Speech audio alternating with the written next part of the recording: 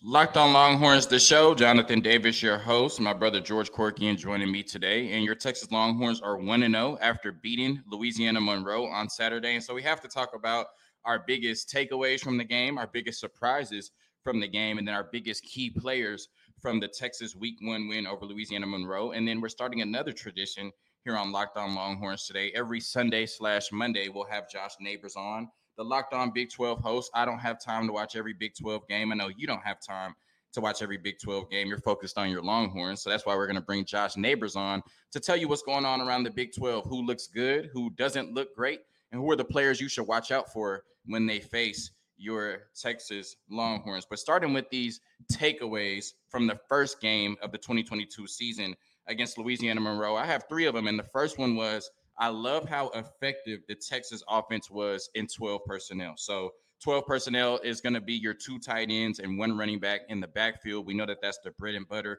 of Sark's offense, and we know that they're going to utilize that a lot to get mismatches out of that, whether it's strong blocking up front with 7 people on the line of scrimmage in the run game, or, dynamic tight ends and Gunnar Helm and JT Sanders thus far coming out of that personnel to catch passes as well. If you haven't heard, Jaleel Billingsley is in the midst of a 6-game suspension. ULM was the first game, and the next 5 games will be served until the end of the Oklahoma game. And so he won't be a part of that for a while, but they definitely utilized 12 personnel to perfection, I believe, in the first game against ULM. And some of their biggest plays came out of 12 personnel. The Roschon Johnson touchdown run, that came out of 12 personnel with 2 tight ends on the field. Quinn Ewers and JT Sanders' first touchdowns of their Texas careers. Quinn Ewers threw the ball to JT Sanders. That came out of 12 personnel. Some confusion on the defense where JT Sanders was lined up at a blocker, came out on a wheel route, and nobody went with them.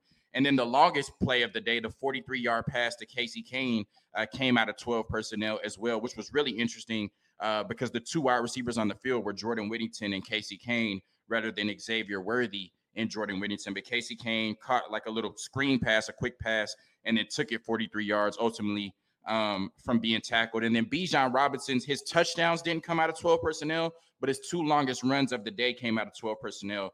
A 21-yard run and a 13-yard run both came out of 12 personnel. And then JT Sanders, like I said, this allows you to use the tight end in so many different ways. And Sark has repeatedly said that quarterback is the most important position in sports, but the second most important position on his offense is the tight end. And JT Sanders had 6 catches for 85 yards, the most by a Texas tight end since 2007. And he did it in 3 quarters. Crazy stuff yesterday. Really effective in 12 personnel.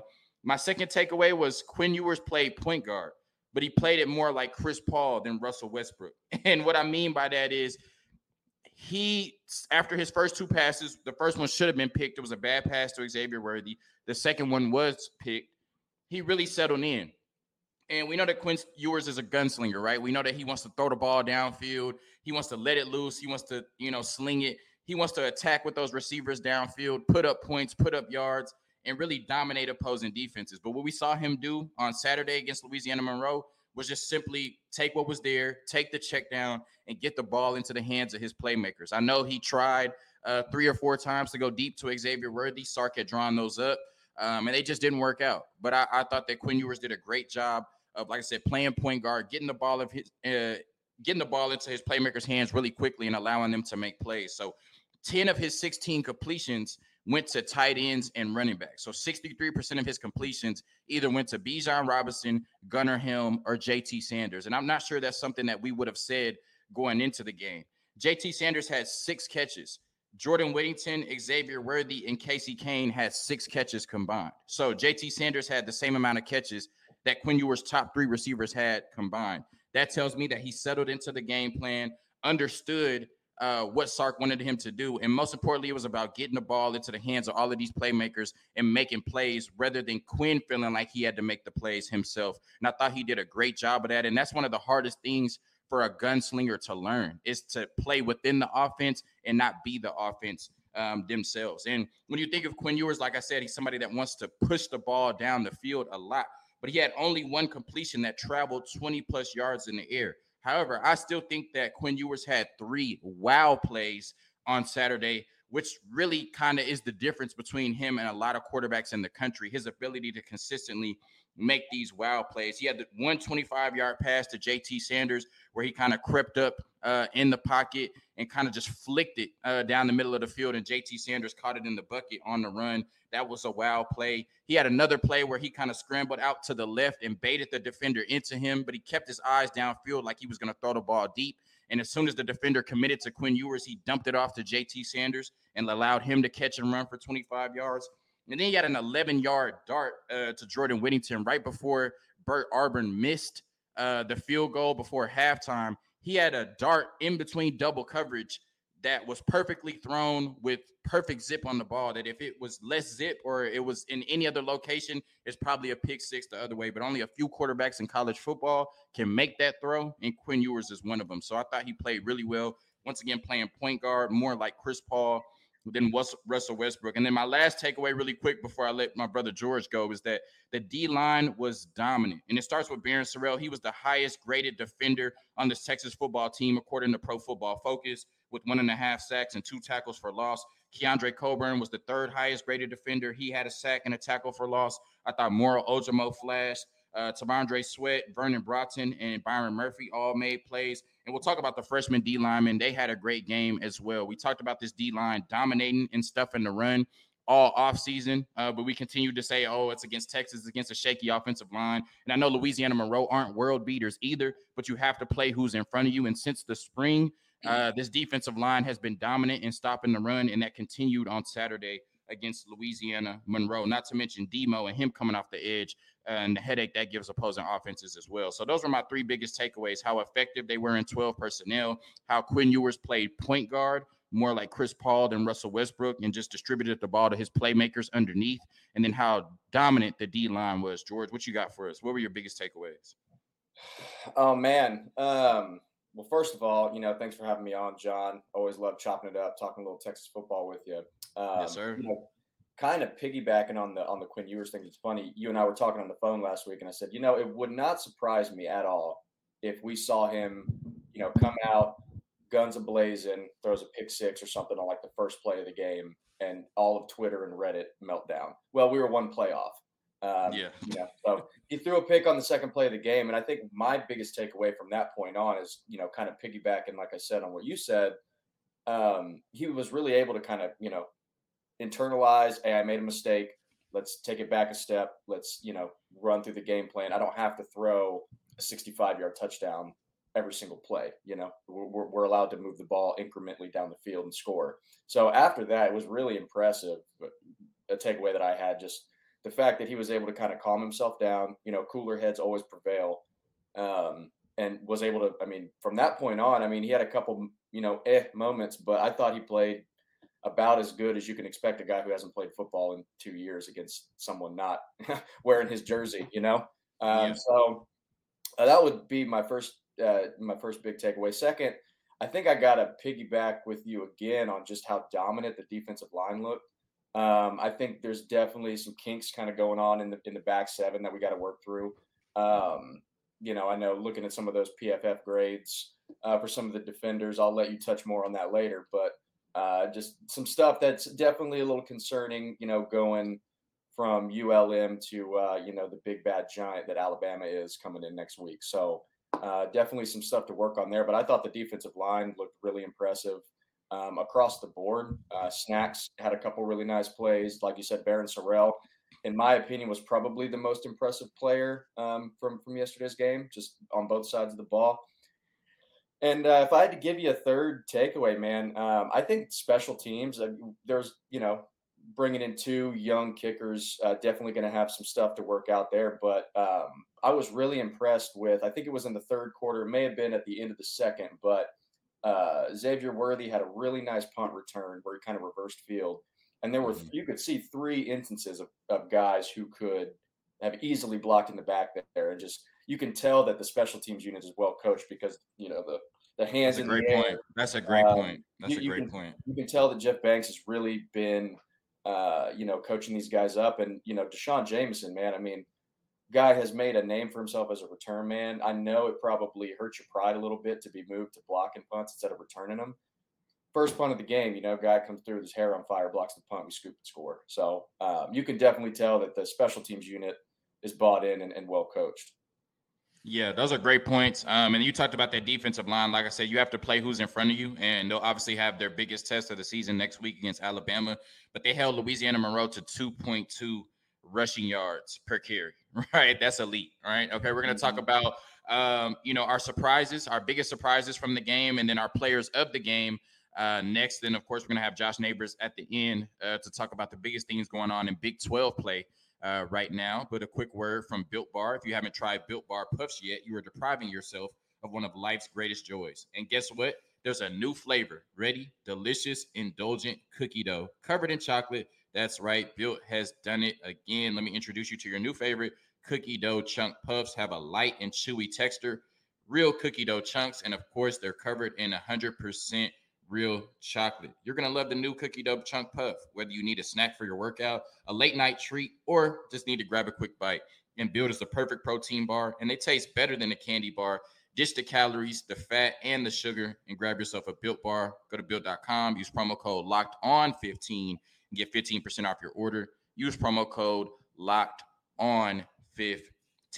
All right, George. So we talked about our biggest takeaways, and I thought we had some great takeaways that really encompassed everything that happened, everything important that happened in Saturday's game against Louisiana Monroe.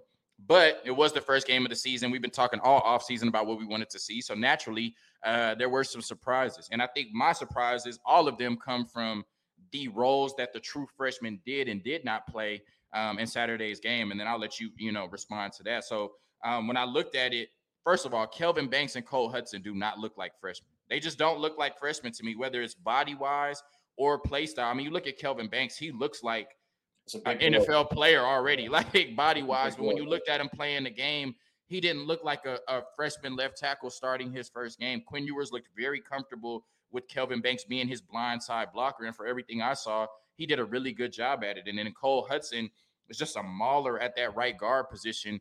And there was a few times, maybe where I saw him get pushed back a little bit. For the most part, he played a really great and dominant game up there in the trenches as well.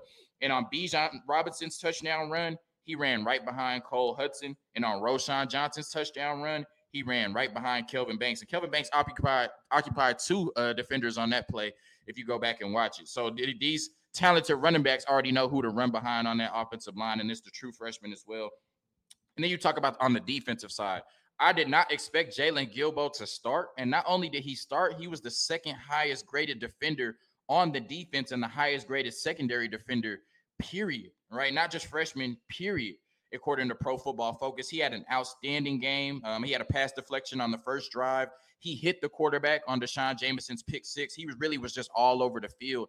And this is somebody that was suspended from team activities for a little bit over the offseason. And so the fact that he was able to come right back in, pick up where he left off as a true freshman and start his first game and be the second highest graded defender on that defense was outstanding for Jalen Guilbeau. And then when you looked at it, Justice Finkley had a key pressure on Deshaun Jamison's pick six. I think Ethan Burke had a half a sack. He was also a top 8 graded defender on the defensive period, definitely on the defensive line. And then Dre Bledsoe was like the 5th or 6th highest graded defender on the defense period as well.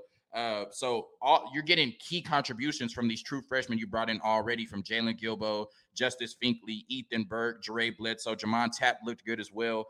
So it feels really good to bring in these highly rated prospects, but when you can hit on them and they can come in their first game and play well right away, I think that's a huge key. We know that this is a young Texas football team and they're going to rely on these freshmen throughout the season. But on the offensive and defensive side, I thought the freshmen came out with their hair on fire and played really well right away. My biggest kind of other surprise, as far as I talked about roles they did not play, was Brennan Thompson did not get a single snap with Quinn Ewers. And I really was surprised by that. I thought that Sark would come out right away and show off that connection between Quinn Ewers and Brennan Thompson with that 10-2 speed. I have to believe this is a little bit of gamesmanship. We obviously know that Alabama knows to prepare for Quinn Ewers and Xavier Worthy's speed, but maybe they don't know too much about Brennan Thompson yet. Maybe Sark saving that to week 2. But I was really surprised that we didn't see the Quinn Ewers to Brennan Thompson connection, especially since we saw it in the open practice. Once again, Brennan Thompson did not get a single snap with Quinn Ewers and the ones. And so I think that might be gamesmanship. I think we do see it against Alabama, but I was surprised we didn't see it against Louisiana Monroe. So what was your biggest surprise from the game, George?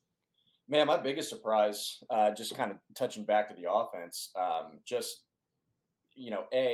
how crazy that stat. I heard that stat yesterday that you read earlier with the 6 for 85 is the most since 2007. 2007, like that you would think it would be at least after Texas's prime. Like that's still when Texas was Yeah, a national championship contender, right? That's crazy. I feel like it's at some point somebody could back their way into more than that. And he did it in less than 3 quarters, right? Yeah, Or I mean, especially yeah. less than 4. Yeah, like So that was a crazy stat when I heard it, and then just to kind of add on to that, like it's very obvious who Quinn Ewers trusts the most already, at least from one game. I think JT Sanders really made himself available. There were a couple option routes that he ran where you could tell that he just kind of knew exactly where to sit. I think he really showed off as a blocker. I think he's going to be a huge, huge part of this offense moving forward, not just this year, but for the next couple of years. That's an NFL player right there, no doubt. I mean, he could have gotten some burn last year, but I'm pretty sure from a like a full game standpoint, that's kind of his first game as well, correct? Yeah. Yeah, I mean, it's his first catch and all of that. I mean, it's tough to transition to tight end and learn how to play it at the level that Sark needs you to play it. And I just don't think he was ready last year. No, for him to switch positions full time, pick up blocking as well as he had after, from what I hear on some of the other podcasts, like kind of got called out a little bit, like, hey, we really need you to do better. And instead of sulking, to kind of embrace that role, not only as a pass catcher, but as a blocker. It was evident last night that he's going to be a huge part of the offense. I was really surprised in a good way with with how good he looked. And then I'll flip it over to the defense for one more surprise. Not as surprised with the JT Sanders because we have seen him compete pretty well, but I was really, really impressed with Deshaun Jameson last night. Obviously, we know he's a phenomenal return man. He's electric.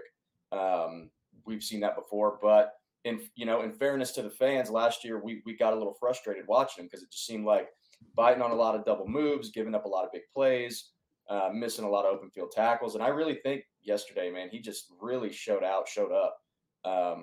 Like I said earlier, the block punt, he probably wants to be that return man. We've seen him be absolutely electric there.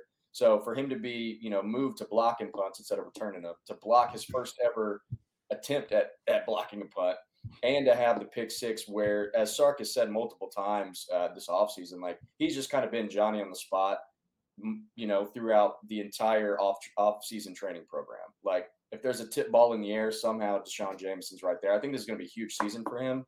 And I think immediately you can see that his draft stock's going to rise if we continue to see him play like he did last night. So not as surprised as JT Sanders because we've seen him do it before, but for last year to be as down as it was for him and to come out and, with that good of a performance last night, I was pretty impressed.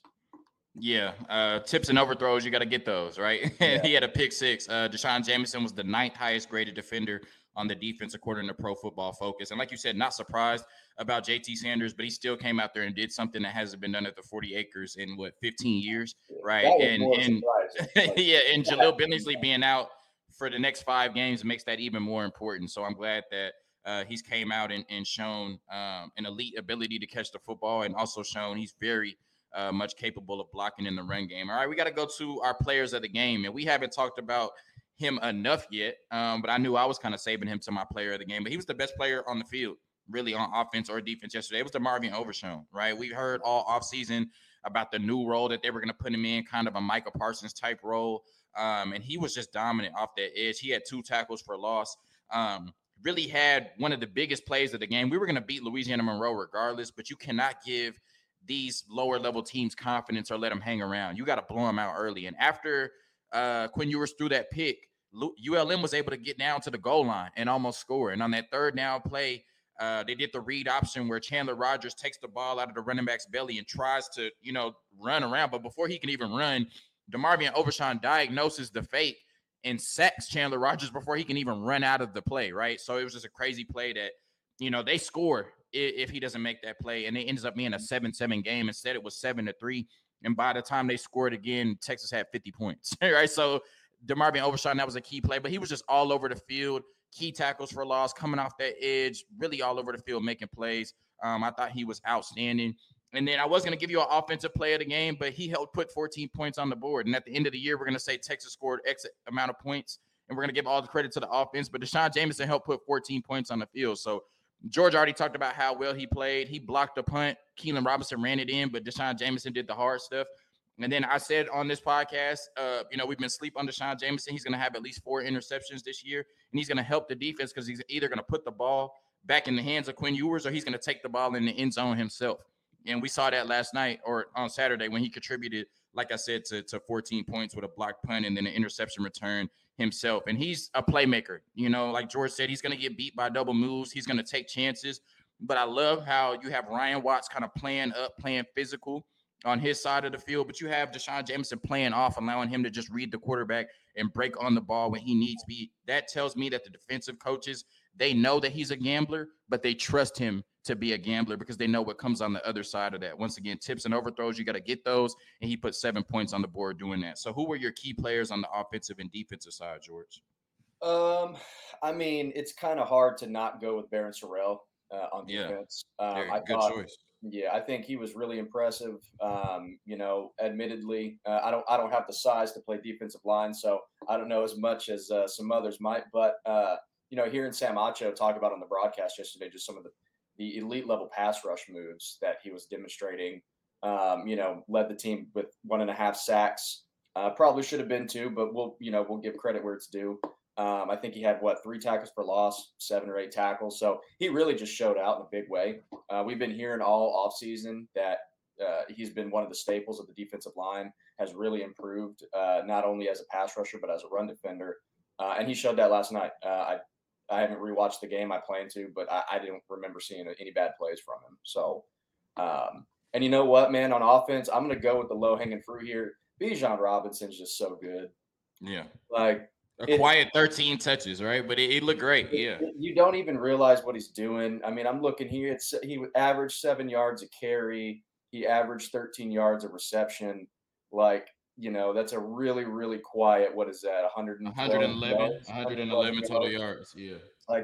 You don't 13 touches. That's crazy. That's almost 10 yards a touch. Yeah. Dude is just he's so good. And I really, really hope that as a team we can help get him to New York City at the end of the year, because I don't know any. I can't probably name 5 players who are better than him, offensive or defensively, in the country. So I think he deserves to be in New York. The team doesn't have as much success as we hope for. Probably not going to happen. But man, just watching him, such a treasure. All Texas fans, every time he touches the ball, that's one less that we're going to see. So enjoy it while it lasts, because people like him just don't come around often. He's a special athlete. So yeah, yes, sir. And they gotta try to get Bijan Robinson in a Big 12 championship game before he leaves the 40 acres. Good stuff right there from George as far as our takeaways, our surprises, and our best players on offense and defense. A quick word from the Longhorn real estate team, and then we're gonna talk to Josh Neighbors from Locked On Big 12 about who looked good in the Big 12 this weekend outside of your Texas Longhorns.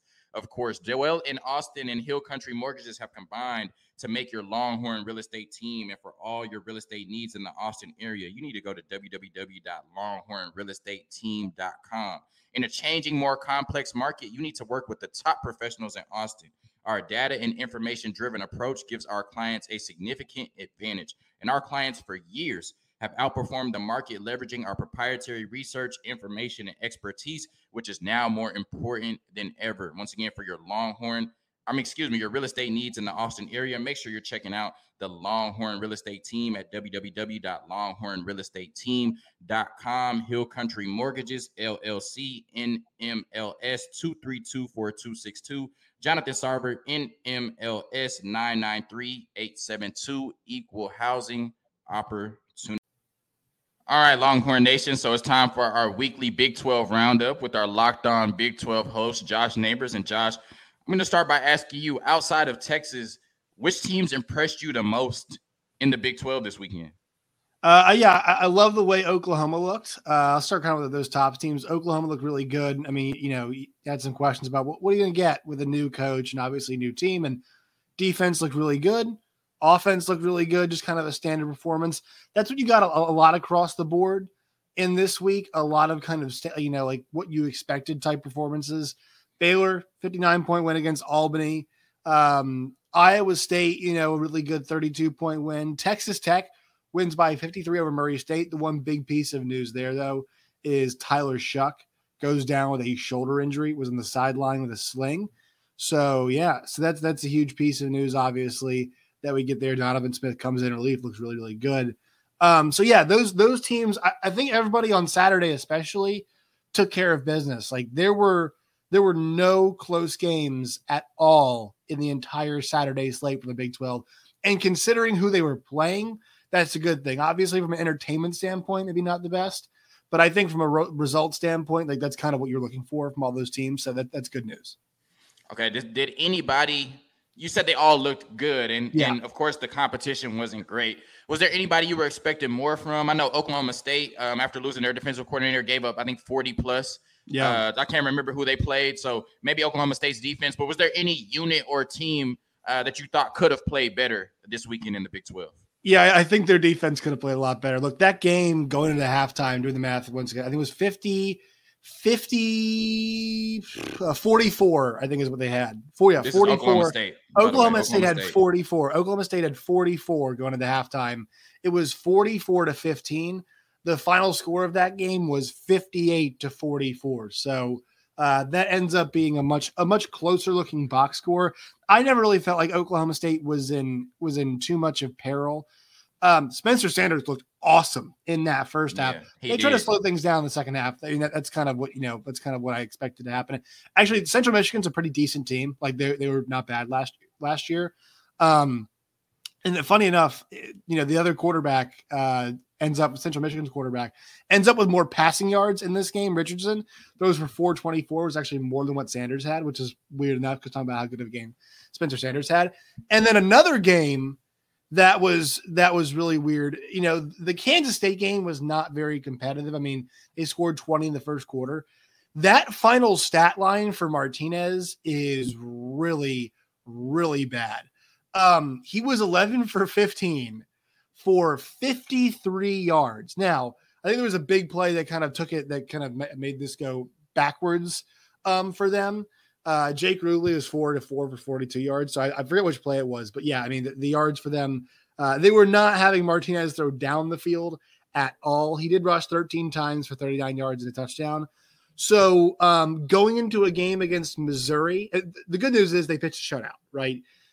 Missouri scored 40 some points this week against Louisiana Tech.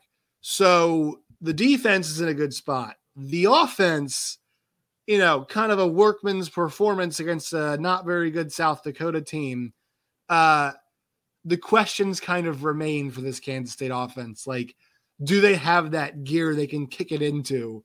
I think they're going to be asked to that next week. Like, can you kick it into gear at some point if you have to? So I would say Kansas State is the one team we're looking at. And then one more for you. Iowa State, Hunter Deckers looks really strong against SEMO, Southeast Missouri. They've got Iowa next week. And Jonathan, not sure if you caught this. Iowa won 7-3 yesterday over South Dakota State. They got their 7 via a field goal and 2 safeties. So, opportunity is there for Iowa State next week. There is an opportunity for if South Dakota can shut down the Iowa offense, I think Matt Campbell, Iowa State, and John Haycock have a chance to shut down Iowa as well, and also their offense too. So, look, I think while it's weird, we thought last year would be the best opportunity for an Iowa State to beat in Iowa. It actually might be this season with the offense that we saw from Iowa State and the offense that we saw from Iowa. So just some observations, kind of things to think about as we look forward next week. Yeah, so a crazy stat I saw, I hope I'm reciting this right.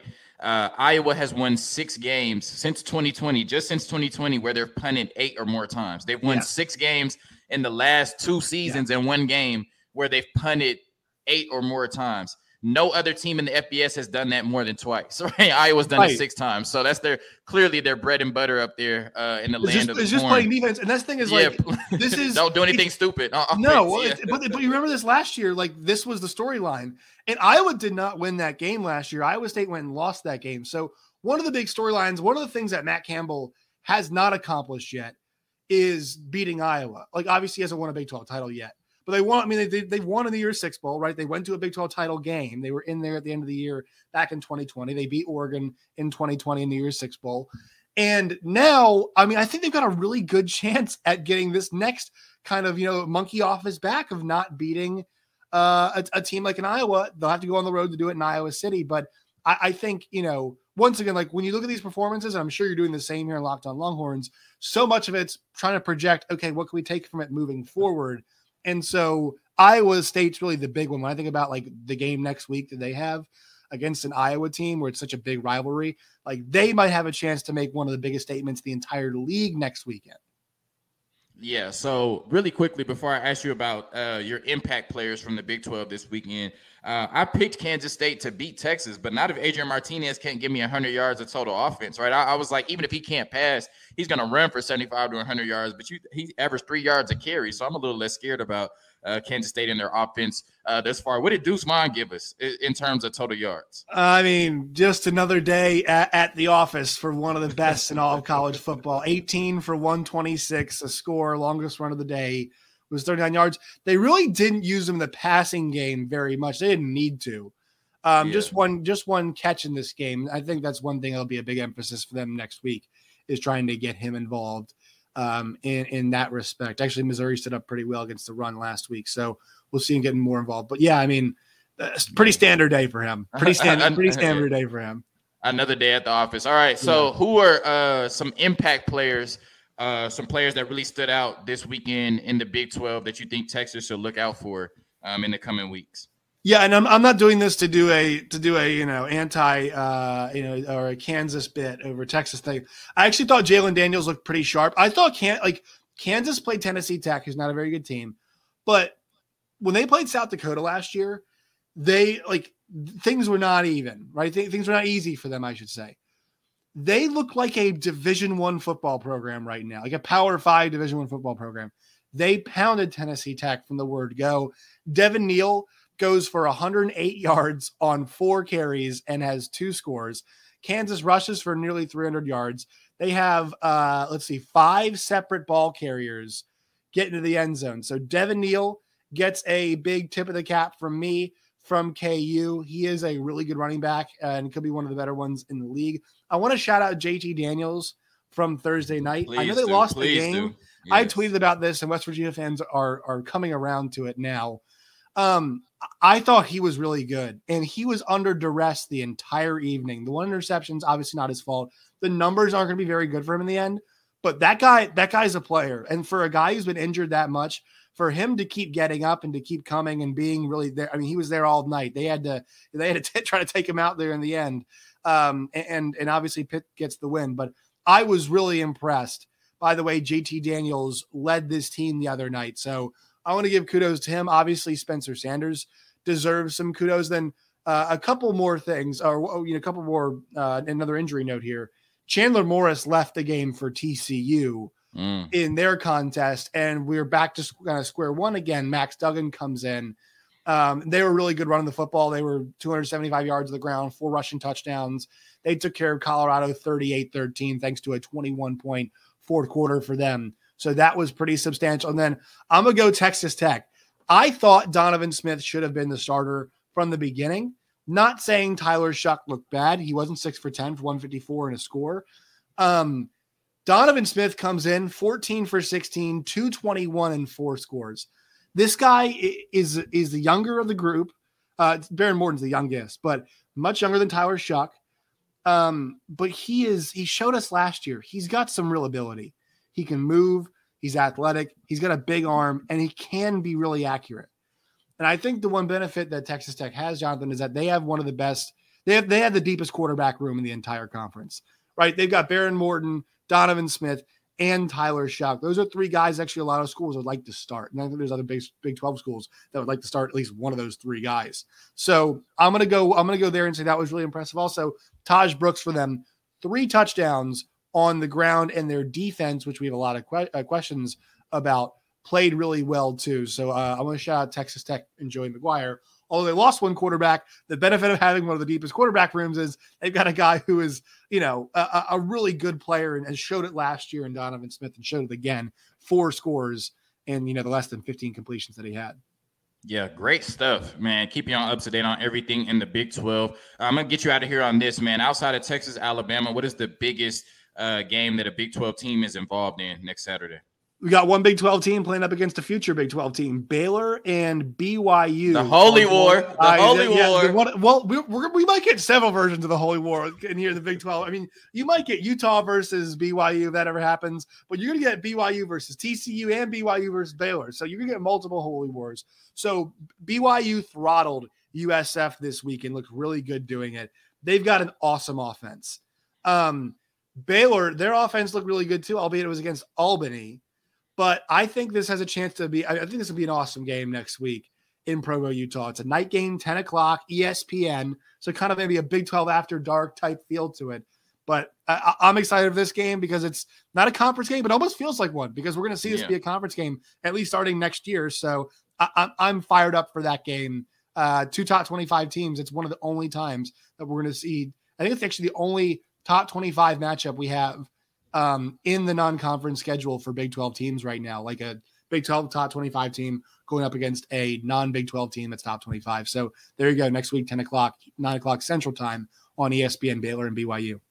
Wow, that's great. I did not realize the Holy War was week 2. Do you want to pick that game right now, or do you want to wait a little bit closer? I'll tell you now, I'm leaning BYU. I think there's a chance. I think there's a big chance too. I've been saying this a bunch. I think this is like the game that could propel Baylor to a Big 12 championship because I think it could be like that learning experience. I think Blake Shapen might need one of these games where it's a rough environment and he plays really well or doesn't play well, but I think this could be an excellent learning experience for them no matter what happens, and win or lose because it's a non-conference game. I actually think this game is going to be really instrumental for them in whatever their season ends up, and I think it actually helps the fact they're playing a really good team on the road at this point to prepare them for whatever comes their way. So I think BYU wins, but maybe actually helps Baylor in the long run. Hey, good stuff, right? So we had our takeaways, surprises, and our key players from the Texas ULM game with George Corkian, and then we had our first edition of the Big 12 Roundup with our Locked On Big 12 host, Josh Neighbors. Make sure you're subscribing to Locked On Big 12 on YouTube and listening to Locked On Big 12 wherever you get your podcasts. And as always, Longhorn Nation, peace.